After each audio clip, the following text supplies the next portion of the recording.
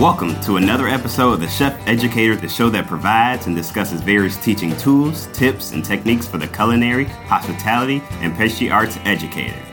And now, coming to you through the airways from Palm Beach County, Florida, here is your host, Doctor, Professor, and Chef, Mr. Colin Roach.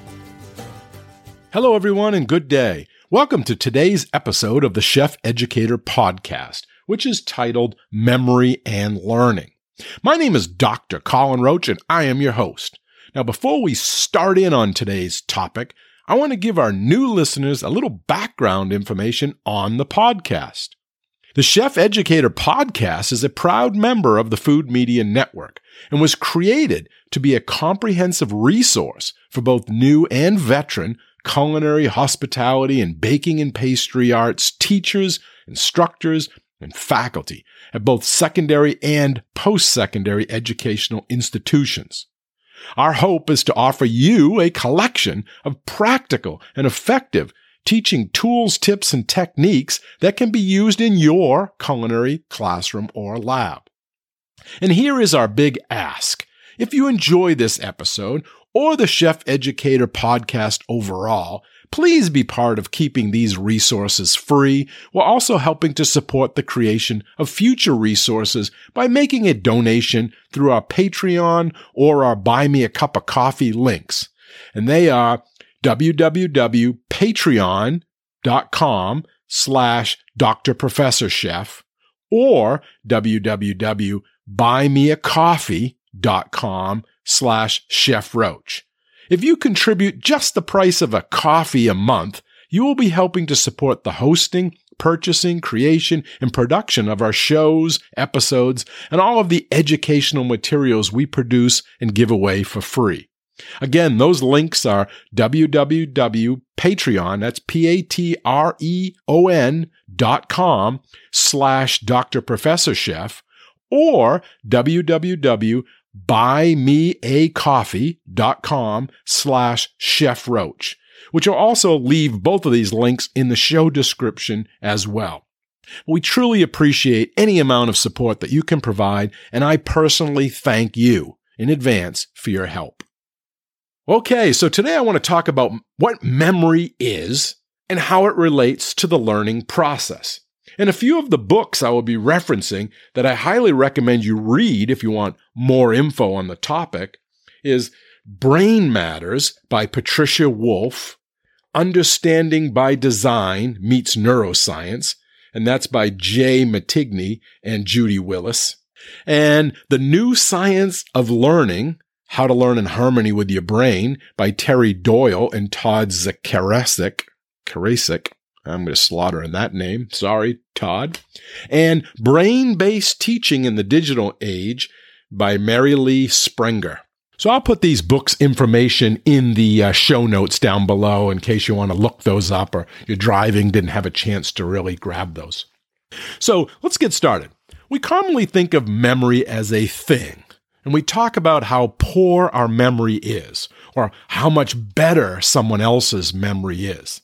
And when it comes to education, we often think of the rote memorization of information as a poor practice.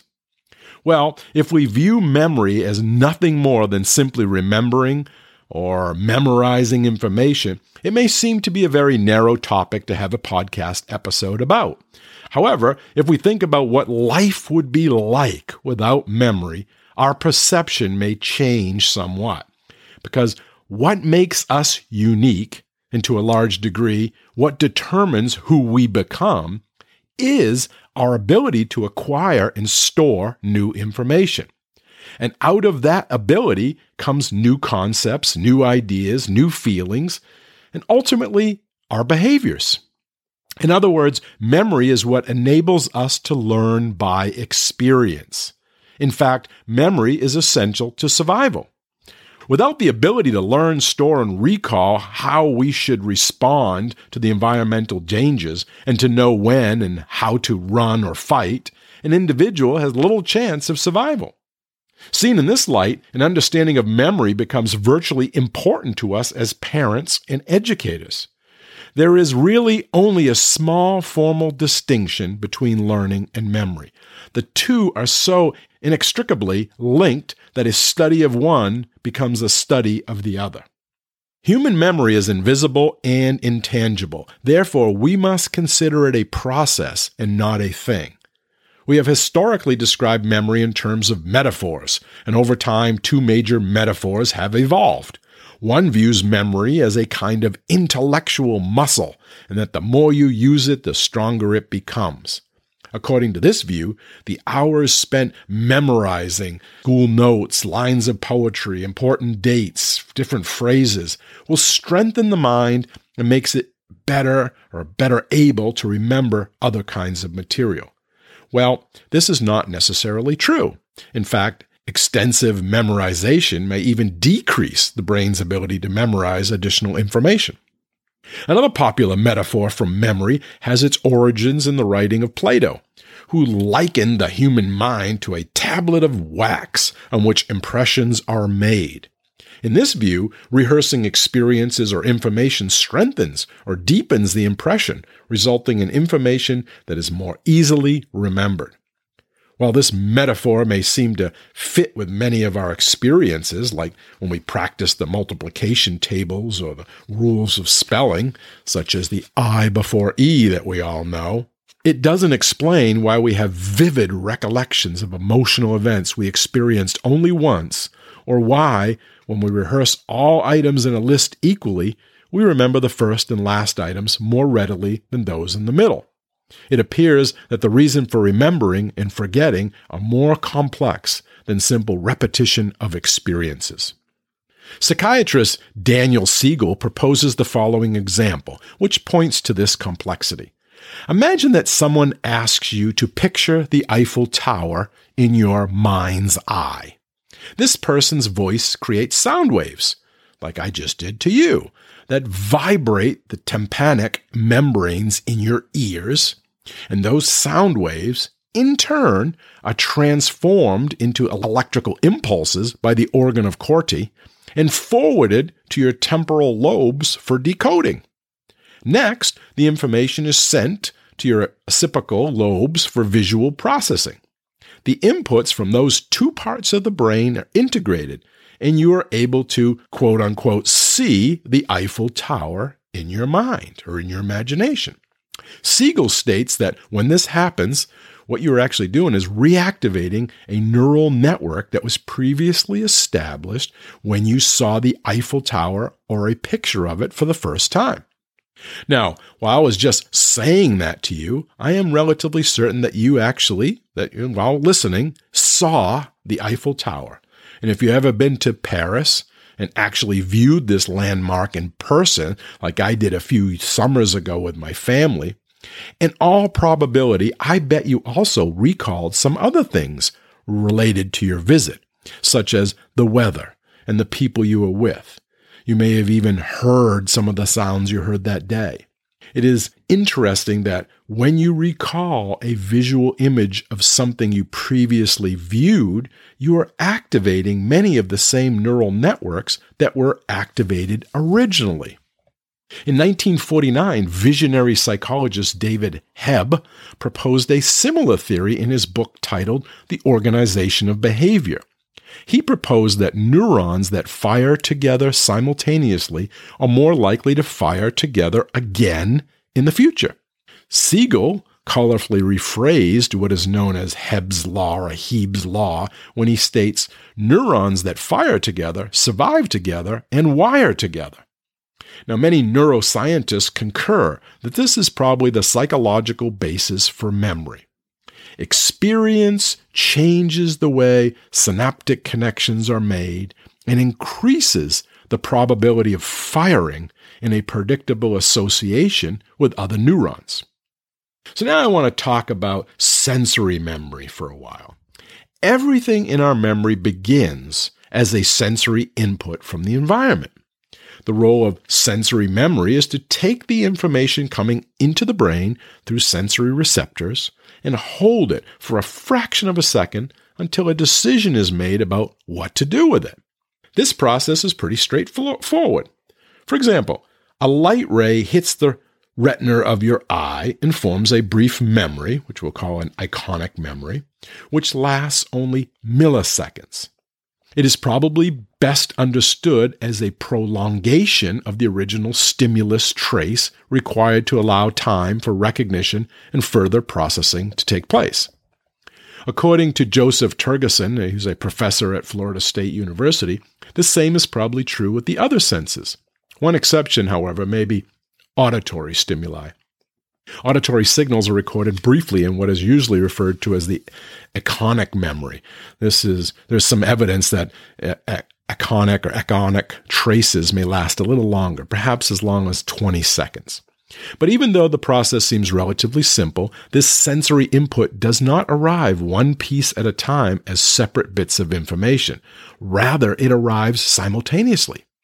During any fractional moment in time, an enormous amount of sensory stimuli bombards our bodies, giving us much more information than we can possibly comprehend. Think about it. If you are consciously aware of all the images, sounds, tactile sensations, tastes, and smells that simultaneously blast down upon our bodies, we would experience sensory overload. Without some mechanism to organize these raw sensory data into meaningful patterns, we would not be able to function. Sensory memory then filters the enormous amount of information we experience through our senses and discards the irrelevant data. This is pretty efficient if you think about it. Now, the brain is sometimes referred to as a sponge that soaks up information. But I think a better metaphor might be a sieve, because by some estimate, 99% of all sensory information is discarded almost immediately upon entering the brain. The reason that the brain filters out such vast amounts of information is because much of it is irrelevant. There would normally be little functional or survival value in remembering, say, what your clothes feel like on your body a few minutes ago, or how a pen felt in your hand when you were writing something a week ago. The question we must consider, though, is how the brain decides what to keep and what to discard. What factors influence the brain to pay attention to certain stimuli and not others? So let's look at this a little closer, how these sensory signals go into perception. Because all information received by sensory receptors needs to be sent to the appropriate sensory cortex to be processed. Now, as you may remember from previous podcast episodes that I did on the mind and how learning works, the organ that plays a major role in this transfer is the thalamus. Now, all sensory data, except smells, travel to the thalamus first. And smells don't do this because they're received and processed simultaneously by the olfactory bulb and therefore do not need to be relayed to any other part of the brain for processing. But the other sites have to go through this thalamus so it can send it to places. So from there, the data are relayed to the specific portions of the cortex designed to process sight, sound, taste, or touch. And now, a discussion of the complex physiology by which this method is or happens is kind of beyond the scope of this episode, but just know it kind of divides them up and puts them into their areas that they need to go to. So it's important to understand that as information travels from the sensory receptors to the site where it is processed, it is, in a sense, transformed.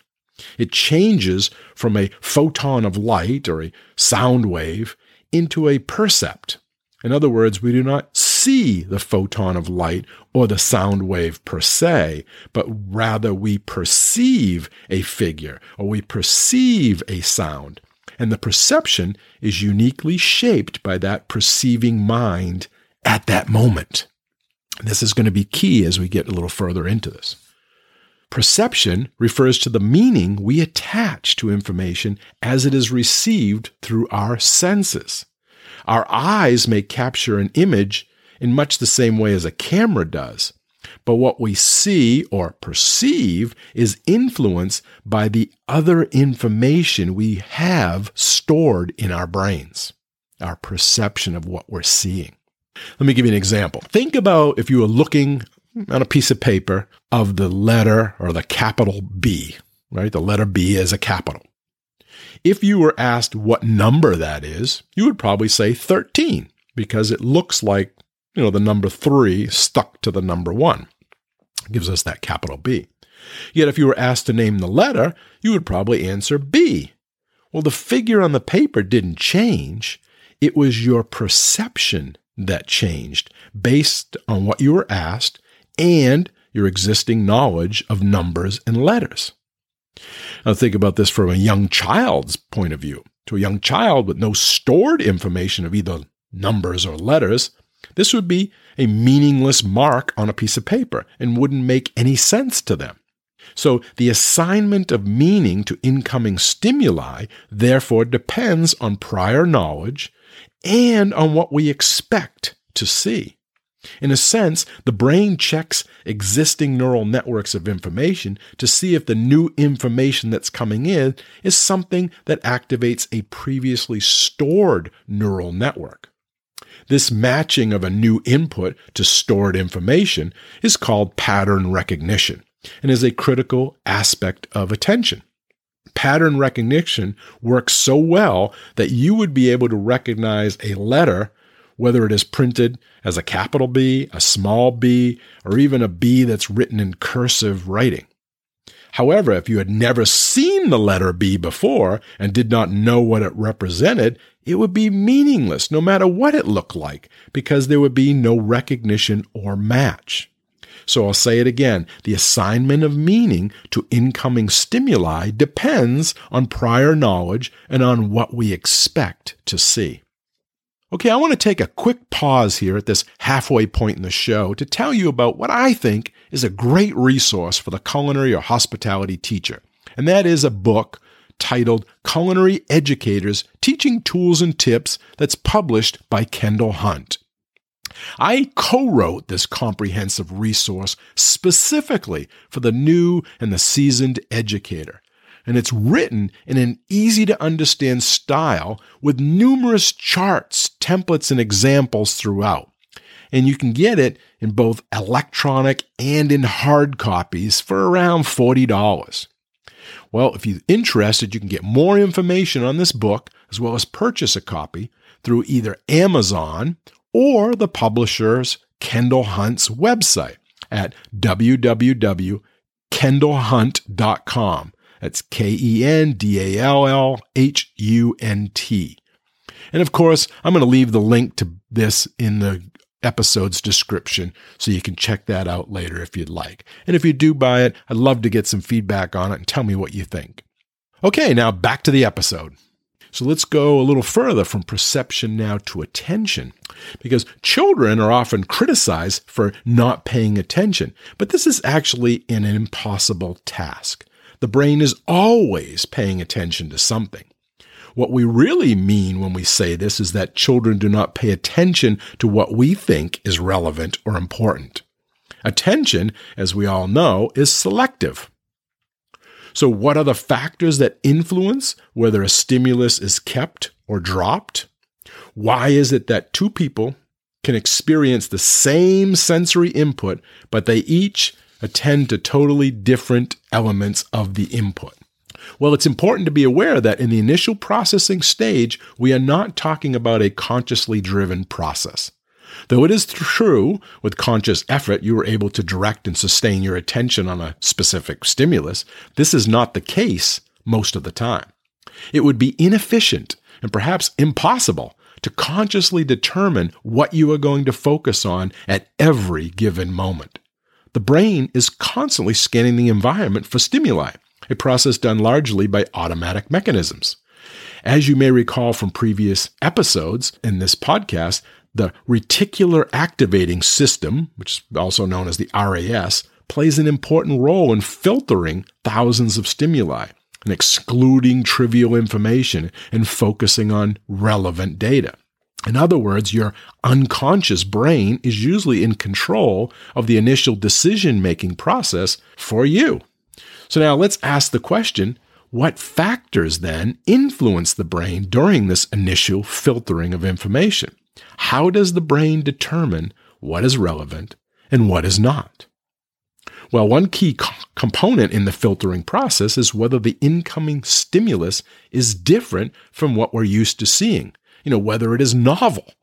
Novelty is an innate attention getter. To survive, our remote ancestors had to be aware of any novel or unique stimuli present in the environment. We are not much different. Our brains are still programmed to pay attention to the unusual, such as, say, a detour sign along a familiar route we're driving along. Now, as teachers, we often take advantage of this phenomenon by providing information in a surprising or novel manner. For example, maybe in some grade school classes, you might come dressed up in a costume of a historical character. Or in science, maybe give students balloons to introduce a lesson on air pressure. I teach cost control, and I once introduced a lesson on recipe costing by having the students in the class, make a peanut butter and jelly sandwich. I use that to illustrate the importance of following standardized recipes. Now, with that said, the word eventually gets out. They all expect it's going to be coming. Therefore, novelty is difficult for a teacher to employ on a daily basis to obtain students' attention. And that reason is called habituation. It becomes a habit. If a sight or a sound is new and unusual, we initially pay close attention to it. But if that same sight or sound occurs over and over and over, the brain normally becomes so accustomed to the stimulus that it ignores it. Here's an example of habituation. If you ever lived near an airport, right, chances are you reached a point where you seldom paid attention to the planes landing and taking off. Of course, you couldn't avoid hearing the jet taking off, but after that same sound is continually repeated on a daily basis, it is no longer novel and becomes filtered out by the sensory system as unimportant. Same thing happens if you live next to a highway or train tracks. This is why the tactic of flicking the light switch on and off that some teachers do to get the students' attention eventually loses its effectiveness. The students have become habituated to the flickering light and hence don't pay any attention to it. Now, the intensity of the stimuli is another facet that affects attention. Generally, the louder a sound or the brighter a light, the more likely it is to draw attention. And when two stimuli are competing for attention, the one that is more intense or the most intense will attract attention first. And advertisers take advantage of this phenomenon by increasing the volume of television commercials to get your attention. This is something I hate. You got the show just at the right volume, and then commercial comes on. It's like, why is the TV so loud? Well, they do this because they know this neuroscience. Now, a third factor that influences attention is movement. In general, our attention is directed towards stimuli that move. The illusion of movement can be produced by blinking neon signs that attract attention more readily than signs that do not blink. And other things would be the flashing lights on a police car or an ambulance would be another example of movement as an attention-getting device. So at this point, we are talking about the processing that takes place during the initial presentation of stimuli to the sensory receptors. This processing is largely unconscious and, for the most part, out of our control. However, as we have seen, it is possible to influence what the brain pays attention to by using novelty, intensity, or movement. Now, in the classroom, unfortunately, it is probable that none of these will prove useful over time because of habituation.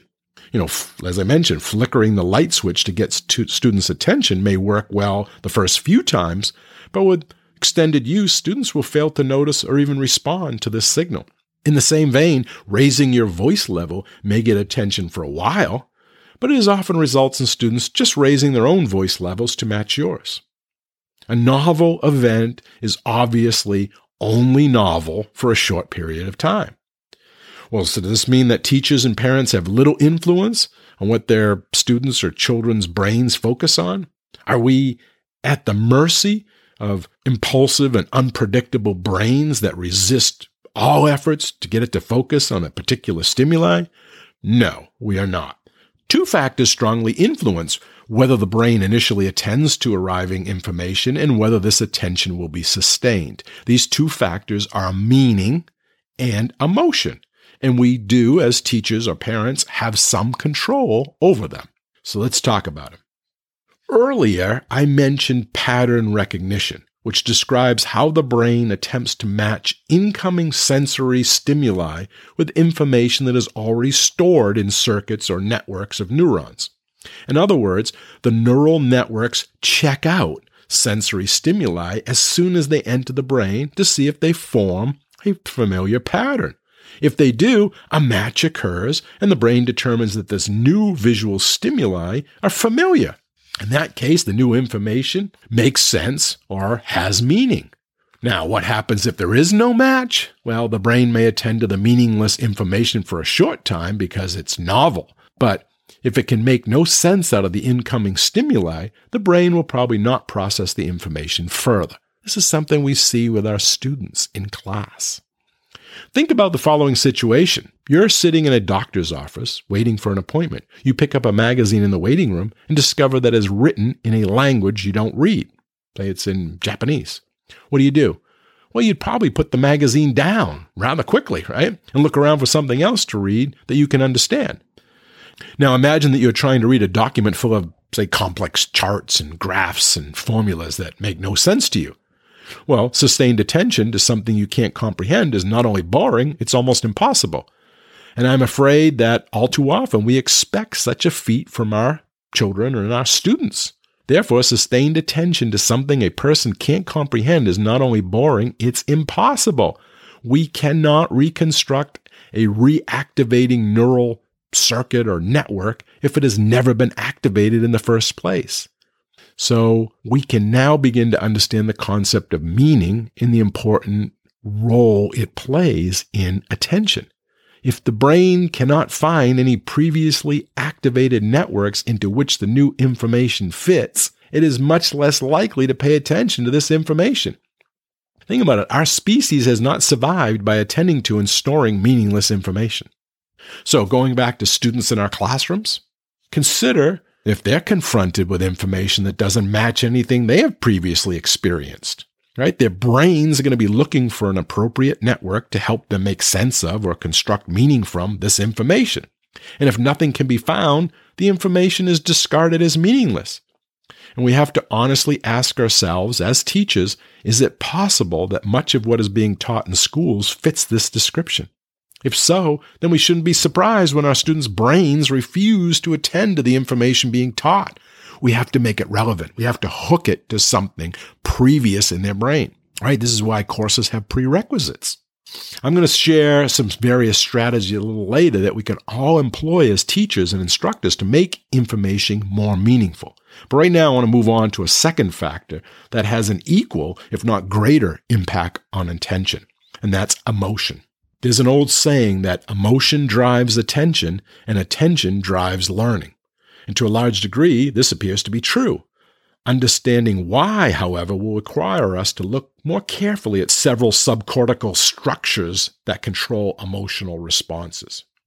So earlier we talked about that the brain is constantly scanning its environment, sifting and sorting through the incoming information to determine what to keep and what to ignore. Well, why does this occur? As mentioned, it occurs because it's essential for the survival of the individual and of the species. Think about it. If a dangerous animal were charging towards you and your brain decided to focus on, what's the rate of speed of that animal? Or, wow, wonder what classification this animal falls within the animal kingdom. Well, you wouldn't be around too long to later pass on your genes because the animal would kill you, right? Therefore, it's imperative that we possess a system that quickly separates the essential from the frivolous. And we actually, of course, do. And at one time, the system was called the limbic system. But over time, this term proved to be somewhat limiting and perhaps even inaccurate. And that's because scientists disagree about which structures actually compose this system. And more importantly, they disagree over whether it is even a system. But perhaps the terminology isn't that important, and what is important is that a group of structures work together to help us focus on those aspects of environmental input that are critical to our survival. And the first of these structures is the thalamus, a sort of relay station that receives information and sends it on to the appropriate part of the cortex for further processing. At the same time, however, this information is also being sent to the amygdala. Why 2? Well, it's as if this message is duplicated so it can be sent to different areas of the brain simultaneously. Well, why are our brains designed for this type of parallel processing? Well, as you may recall from previous podcast episodes, when I spoke about the amygdala, I told you that it determines the emotional relevance of incoming stimuli. It is responsible for the immediate responses to questions such as, is this something that could hurt me? Or should I run away from this, or should I run towards it? Conversely, the cortex processes incoming stimuli rationally. It places the information in context to make sense of it and decide on a course of action. Therefore, it may not come as a surprise that the pathway between the thalamus and the amygdala is much shorter than the pathway between the thalamus and the cortex. In fact, the thalamus-amygdala pathway is 1 synapse long, allowing the amygdala to receive the information approximately a quarter of a second sooner than the cortex. Well, why do we want it to go there before it hits the cortex? Well, the cortex provides a more accurate representation of the stimulus, but it takes much longer to do so. And if there is potential danger, time is of the essence. You don't want to be taking it that long to decide if this is going to hurt you. In his book, The Emotional Brain, Joseph Ledoux, I guess it is, called the thalamus-amygdala pathway the quick and dirty route, which signifies the often less than rational response the brain makes in emotional situations. Understanding this unconscious emotional response system, this quick and dirty route, also helps explain the less than rational reaction we sometimes observe in our students who are confronted with situations that their brains perceive to be emotionally attention-getting. And we're going to talk about that. So the brain is biologically programmed to attend to information that has strong emotional content first. It is also programmed to remember this information longer. Our brains and our students' brains are designed to pay attention to not only physical dangers in the environment, but facial expressions and other components of body language that contain emotional information necessary for survival. So, in summary, all the stimuli that is constantly bombarding our senses successfully finds their way into our brains, but few remain there for very long. As educators, we need to be aware of this process that occurs in the brain during this initial sifting and sorting stage. Cognizant of the roles that both meaning and emotion play is critical to understanding why the brain pays attention to some stimuli and not to others. If students do not pay attention to what is being taught, or if they pay attention to something else, there's little chance that they will learn what is being taught. Remember, attention drives learning. And in the next episode, I'm going to be talking about working memory. But that is all the time we have for this episode of the Chef Educator Podcast, and I hope you enjoyed it. Your feedback and comments are always welcome as they help us in making the best show possible. So please, let us know what you think. You can email us your thoughts, suggestions, comments, and testimonials, good or bad, to foodmedianetwork@gmail.com, or even leave us a voicemail on our audience response hotline at area code 207-835-1275. And don't forget to buy us a cup of coffee or two. You can do that at www.buymeacoffee.com/Chef Roach, or through Patreon at www.patreon.com/Dr. Professor Chef. We truly appreciate any help you can provide. Well, until we meet again, keep learning, keep teaching, and keep cooking. Thanks for listening. Bye-bye. The Chef Educator Podcast is a proud member of the Food Media Network.